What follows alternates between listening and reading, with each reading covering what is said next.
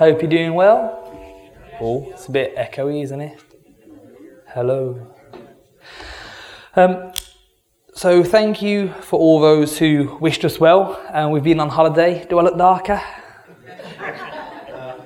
That's because I used good Factor 50 sun cream and still got burnt.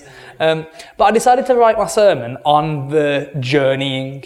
And I was praying, and I had a few ideas of what to write about, a few biblical characters that we've been looking at together. But I thought, let's talk about journeys. Who here likes going on a journey? Who here hates journeys? Okay. Some in between. I want you to discuss with a person next to you or around you, what's the best journey you've ever been on? What's the best journey? Have a think about that whilst I get my notes together. If you can't think of one, you can discuss what's the worst journey you've ever been on. Does anyone want to share any stories? Anyone got any to share? I think for me, the worst journey I ever went on, it wasn't a long journey, but I was a supply teacher and I'd been called to do some work at Cheslin Hay. Does anyone know where Cheslin Hay is? Yeah, I didn't. And I had this old broken iPhone 4 and I was cycling there and it was it was like 8 o'clock in the morning. It was so rubbish, the battery had gone dead and I'd charged it overnight. So I was on this random B road with no clue where I was, knowing that I needed to get to Cheslin Hay School within the next half an hour. And so I had to just keep cycling and flagging people down, asking for directions. I was never invited back to that school again. Natalie's grandparents, interestingly, so Natalie's dad was born in Brazil and was sent to boarding school in England.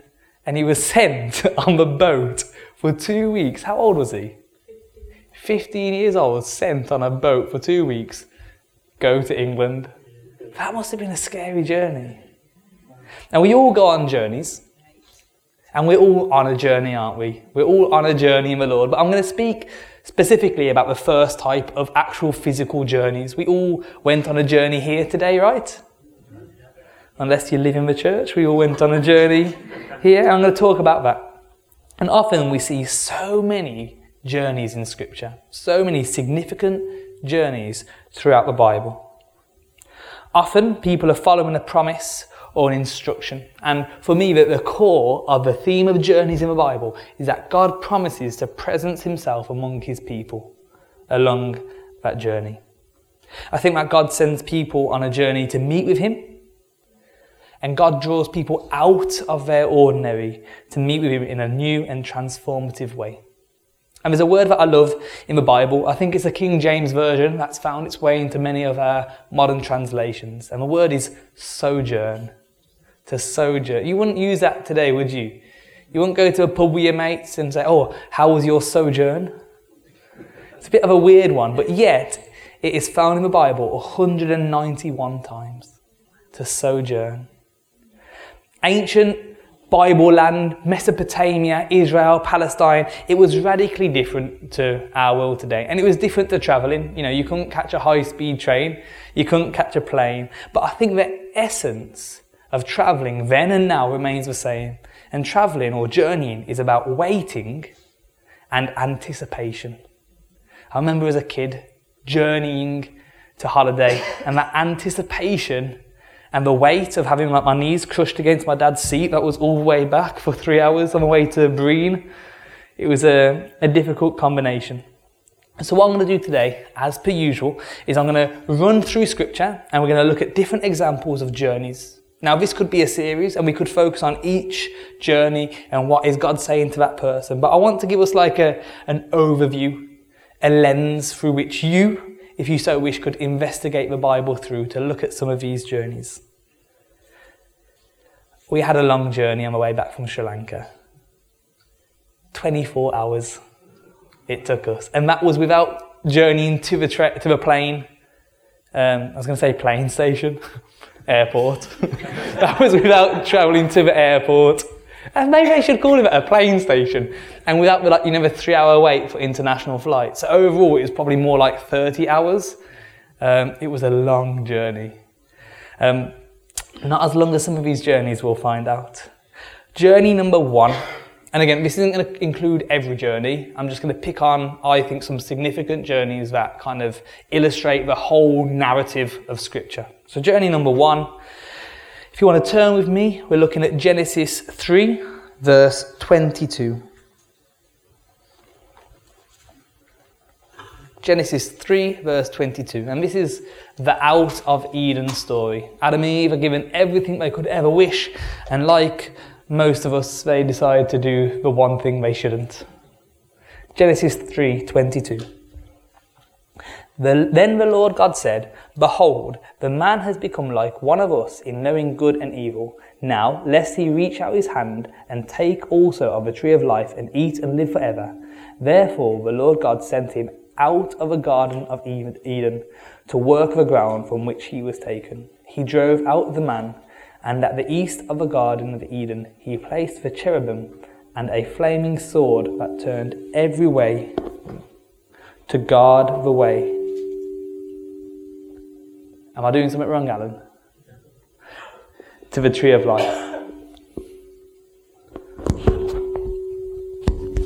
Should I put it down a bit? Is that better? Can you hear me still?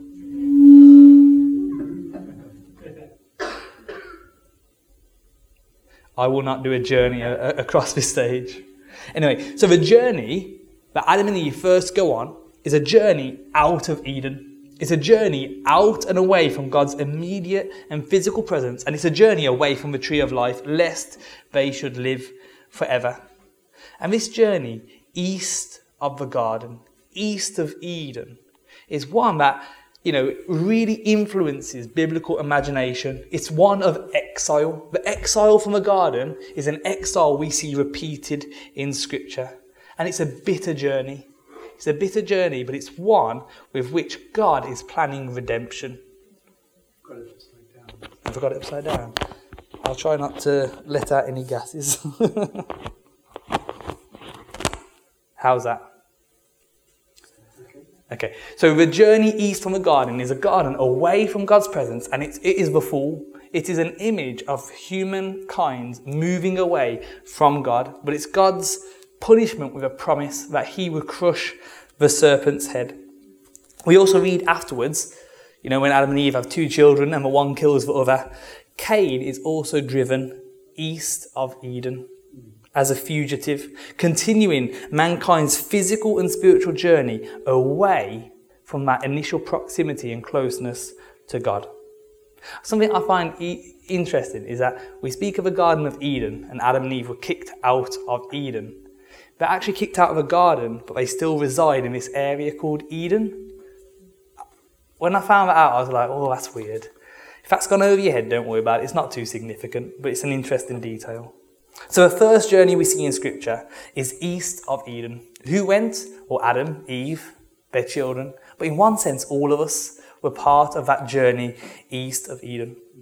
And why was this journey? It was that we may bear the penalty of sin initially in order that God could restore us to him through the sacrificial death of his Son. First journey. When we move on to the patriarchs, so Abraham, Isaac, Jacob, Esau, we see so many journeys with these people. Genesis is a story of our origins, and it is the origin of many journeys. Noah had a big journey. He was actually the first person to take a world cruise. Never been on one. Maybe it's a journey I'd like perhaps in my retirement. But when we read of Abraham, he was a man defined by journeying with God. He was the archetype for the nomadic Jewish community of the Exodus that we read in the next book. If you want to turn with me, Genesis 12, verse 1.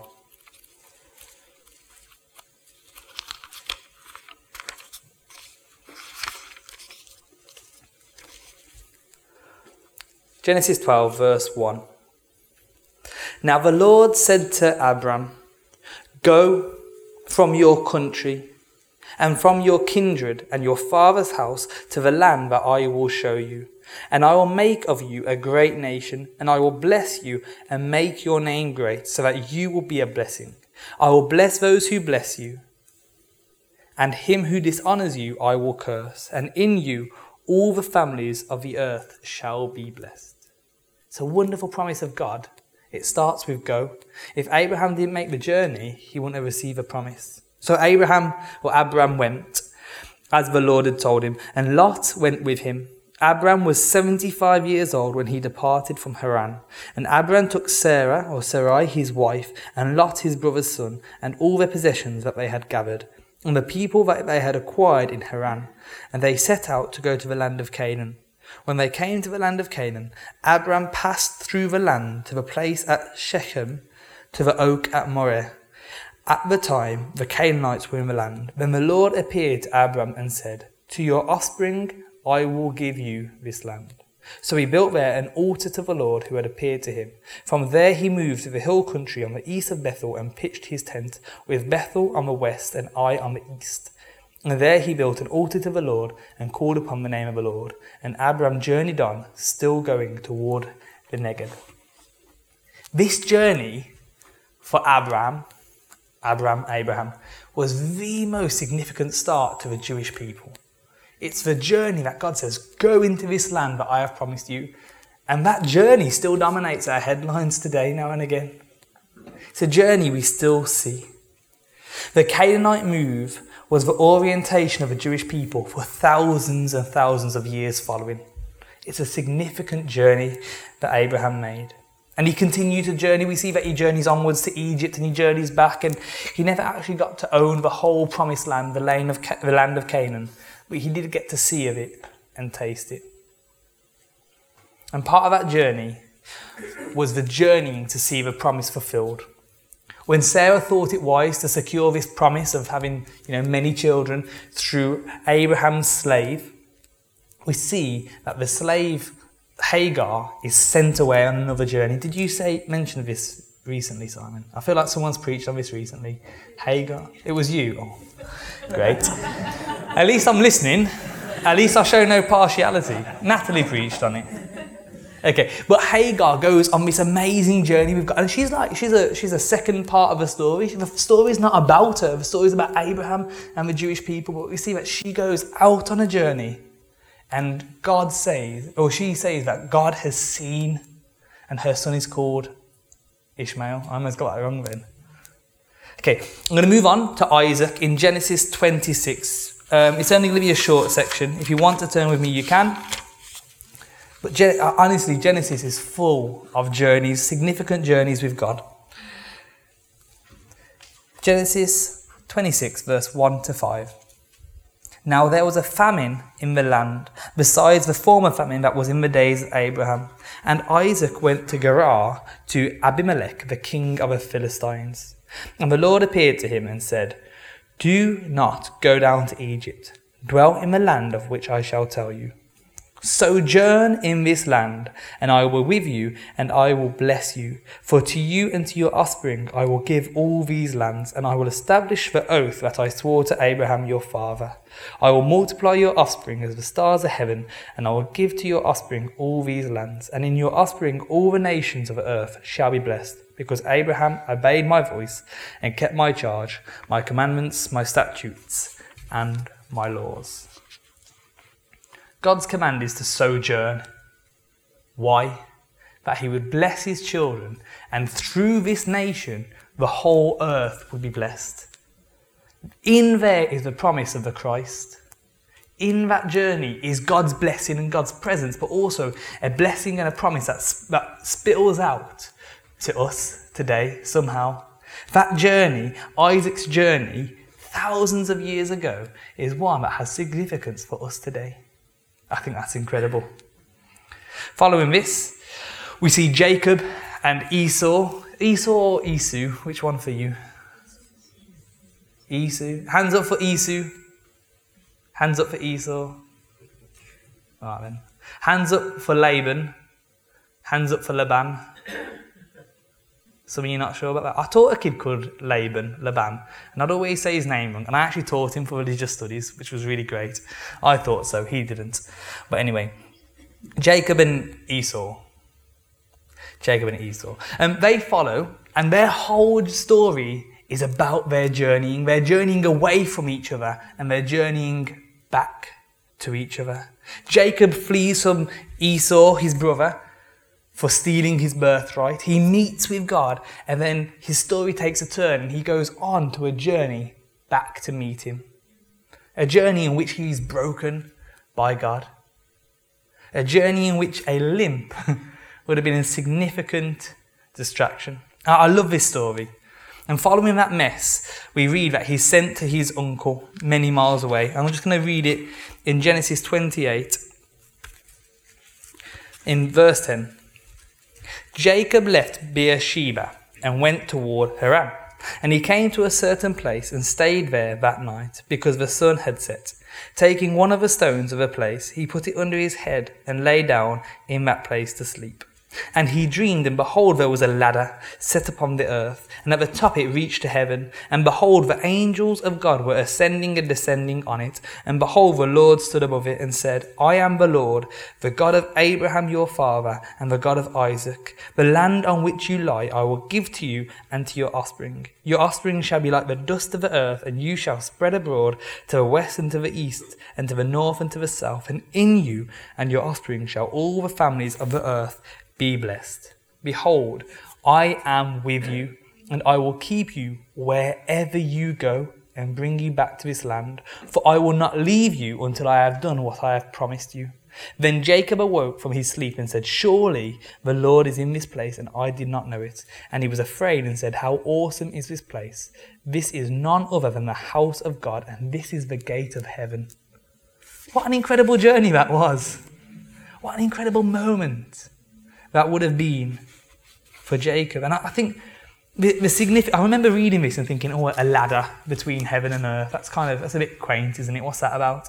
And actually this, again, thousands of years ago, that only makes sense in John 1 when Jesus says, I am, like, you will see the angels ascending and descending upon the Son of Man. Jesus says, I am that ladder. I am that go-between heaven and earth.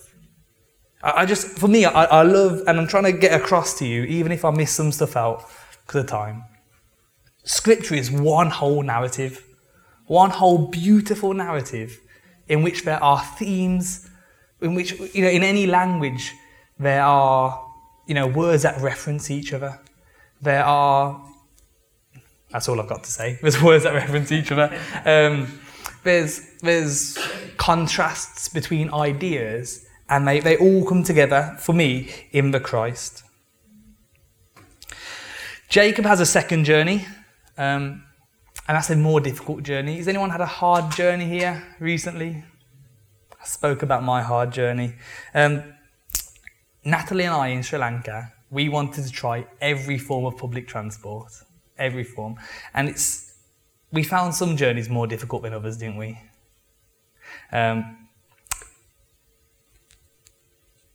What was your favourite journey? My worst one. What was your worst journey? Being on the bus. Yeah, we decided to take a bus and we regretted it straight away afterwards. But anyway, difficult journeys. But in these trying journeys that we see in Scripture, often we see God and His goodness really clearly displayed. And that's when Jacob has that second journey back towards his brother. He meets with the angel of the Lord. His hip is put out of place. That must have been a difficult journey, but it's one that humbled him. And I would say it's true for us as well. When we find a difficult journey, we can see God's goodness, but we also see our weakness in those moments. And on that bus, I was finding my weakness very clearly displayed to myself and to Natalie. The journey then of Joseph. What a journey that guy went on. I won't go through it all. Did someone preach on it recently? Or am I making it up? Clearly, I'm just listening to too many sermons. Anyway, so the story of Joseph going down to Egypt, preparing, Egypt's resources for the salvation of Israel, that name may be continued for Christ to be born. The next significant journey in Scripture, I believe, was the Exodus. Exodus literally means going out. The book of Exodus is a journey. We see Moses start as a fugitive, but behind the scenes we read that when he returns to Egypt, when he's on his way to Egypt, there's a strange passage where God tries to put him to death. Does anyone know that passage I'm talking about? Have a look. I'll say no more anyway. But in Exodus 2:24, there's a really significant moment where Moses is on a journey back to Egypt. And that would have been a strange but transformative journey for him.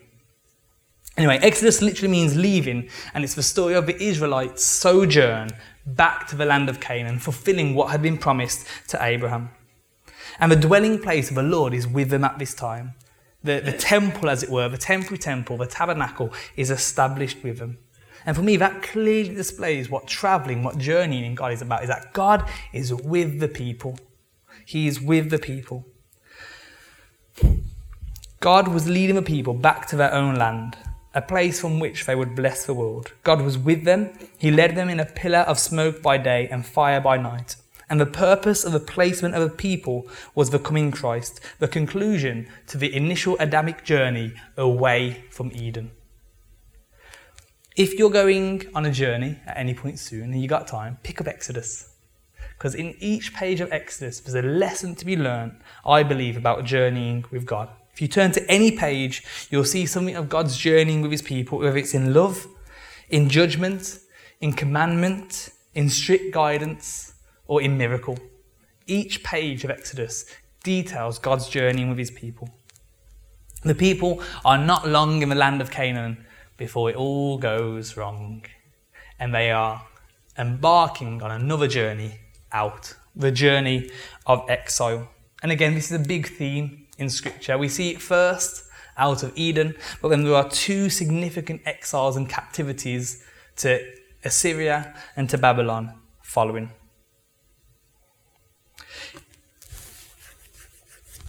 The journey out of Zion with the prophets was a journey of returning as well. In Ezra and Nehemiah, we see also the journeying back. And it was a journey with much sadness. One of my favourite psalms, because I'm a bit of a sad person, is Psalm 137. Does anyone know which one that is?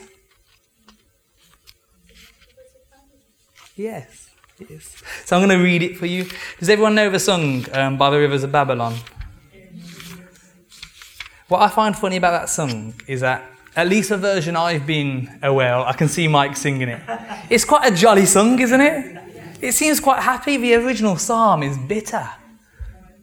It's a journey of much sadness, and that's why it's kind of big in Rastafarian religion and also in parts of Caribbean Christianity. It's because it's a journey of an exiled people who have kind of their culture stripped from them and are forced to perform.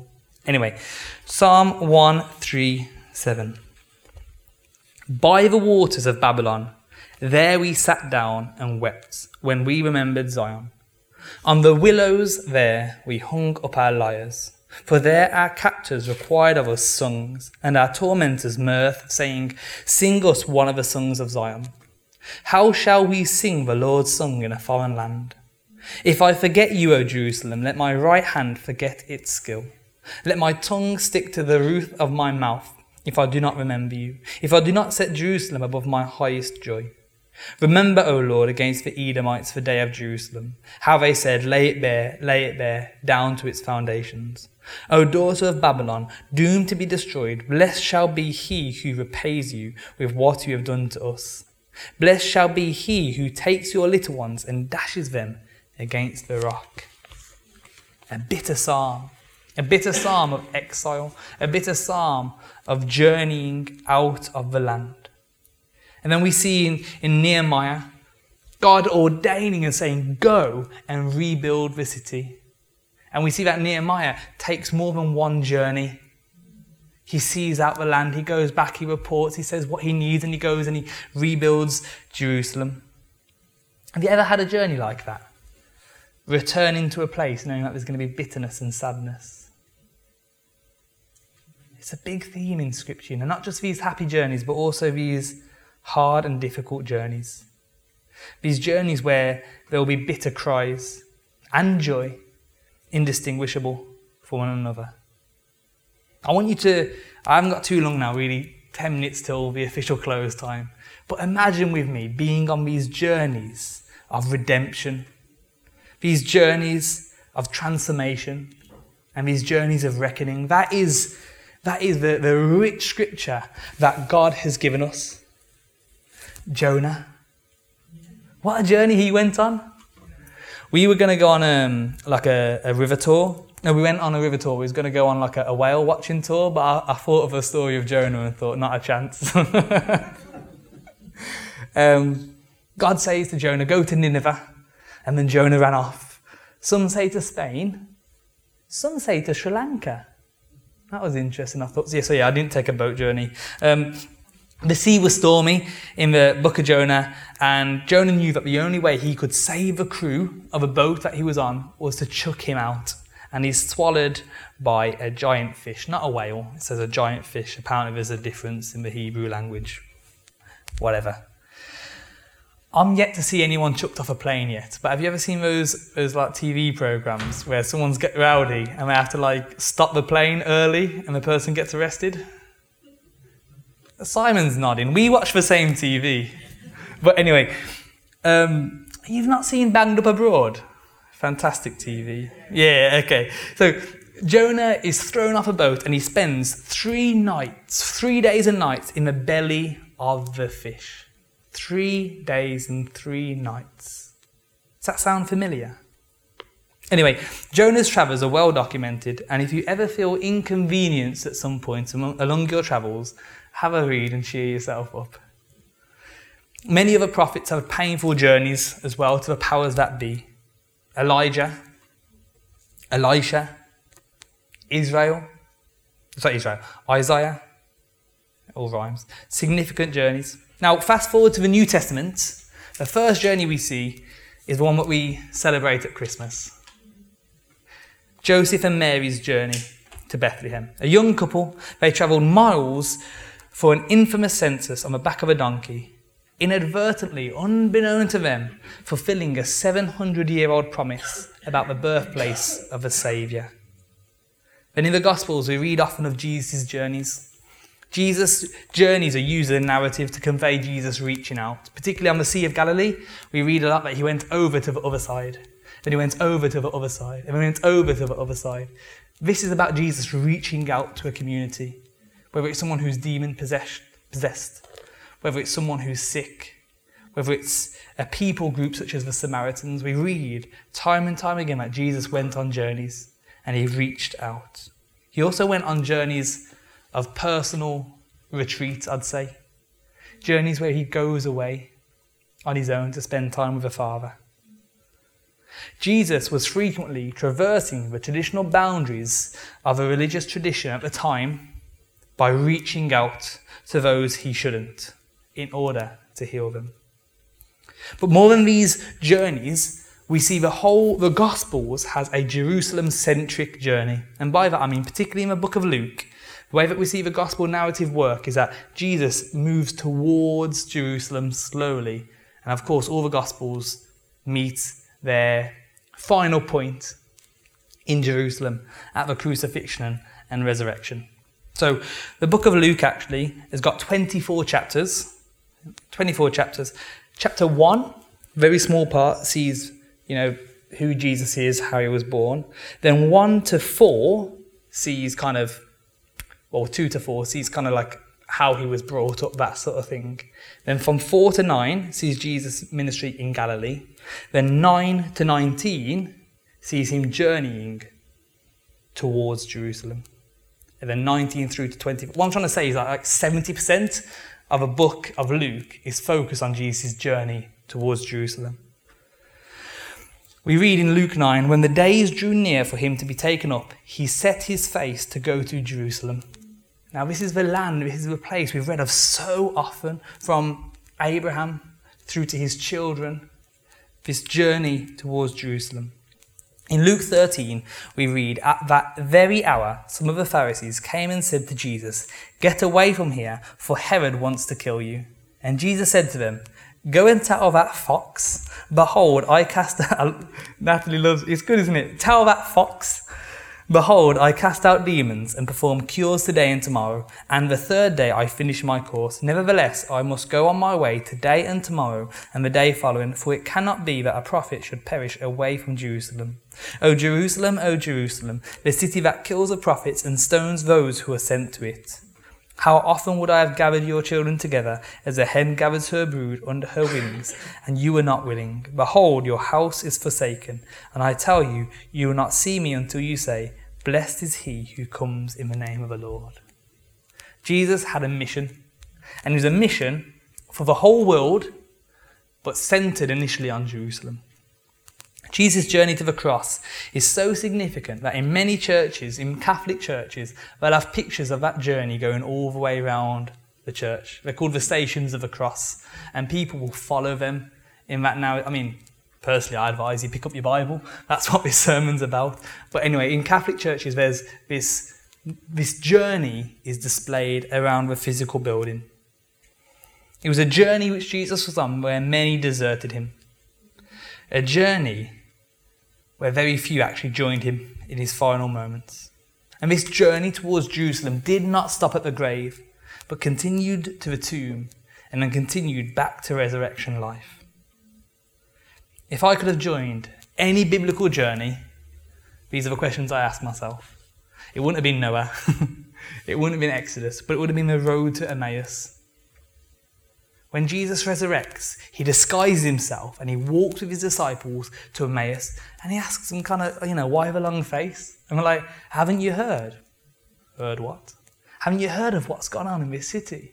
And then we read that Jesus explains to them the whole scripture pertaining himself, starting with Moses, through the prophets and the law. Oh, I probably got that wrong. I'm not quoting it.